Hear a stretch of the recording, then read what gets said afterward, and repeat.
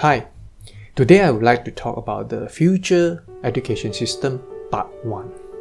Before I start the discussion on the characteristic of the future education system, please allow me to explain a little bit about the history of the education system. School is a product of human revolutions. When Babylon and ancient Egypt started more than 5,500 years ago, the kingdoms developed their first education system. The main purpose is to ensure the instructor can convey their knowledge to the loyalties and heirs.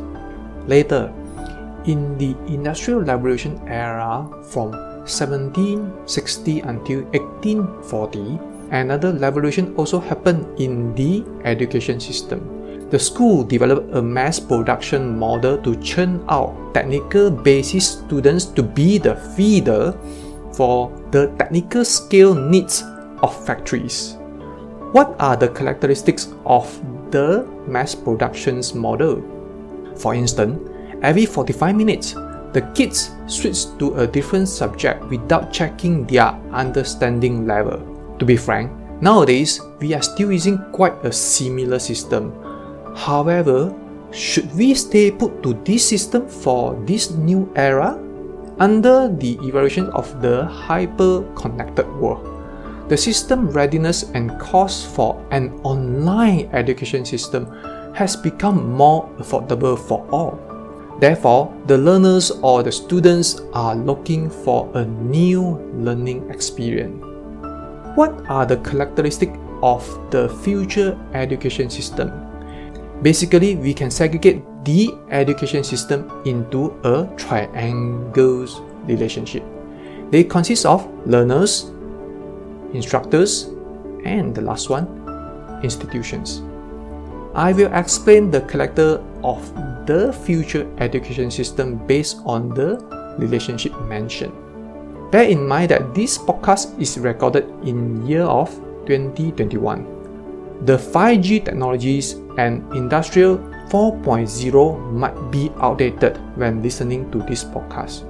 However, the concept of the future education system should still stay intact.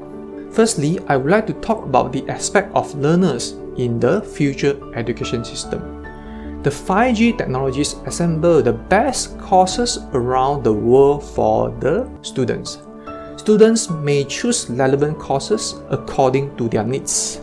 Therefore, the course of their choice will be highly personalized. The student can learn anytime, anywhere, as long as they can access the learning management system. We call that LMS. Thus, the online system promotes the flexibility of time allocations for study and balance life and studying time. Besides, the future education system tends to open up the students' social networking across different age groups.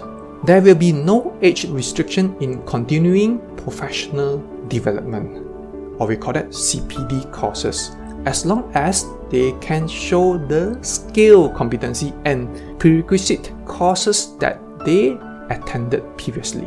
Thereby, the students can learn from fundamental to expert level depending on the individual learning experience. Sometimes we call that micro degree or micro credential courses. Each learner will carry a credit bank with them. The learner will collect some credits when they are attending any relevant courses.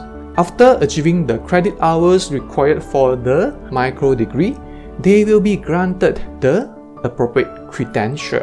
Likewise, the future education system encourages more senior citizens to join in the learning system. Therefore, the system promotes lifelong learning for all, as long as the elderly are keen and interested in learning more. The ability to adapt becomes the key to unlock the learning opportunities for this era. Thanks for listening to this podcast. I will explain the relationship between the instructors and institutions on the next podcast. I am Dr. Gui. Thanks for tuning in. See you. Bye.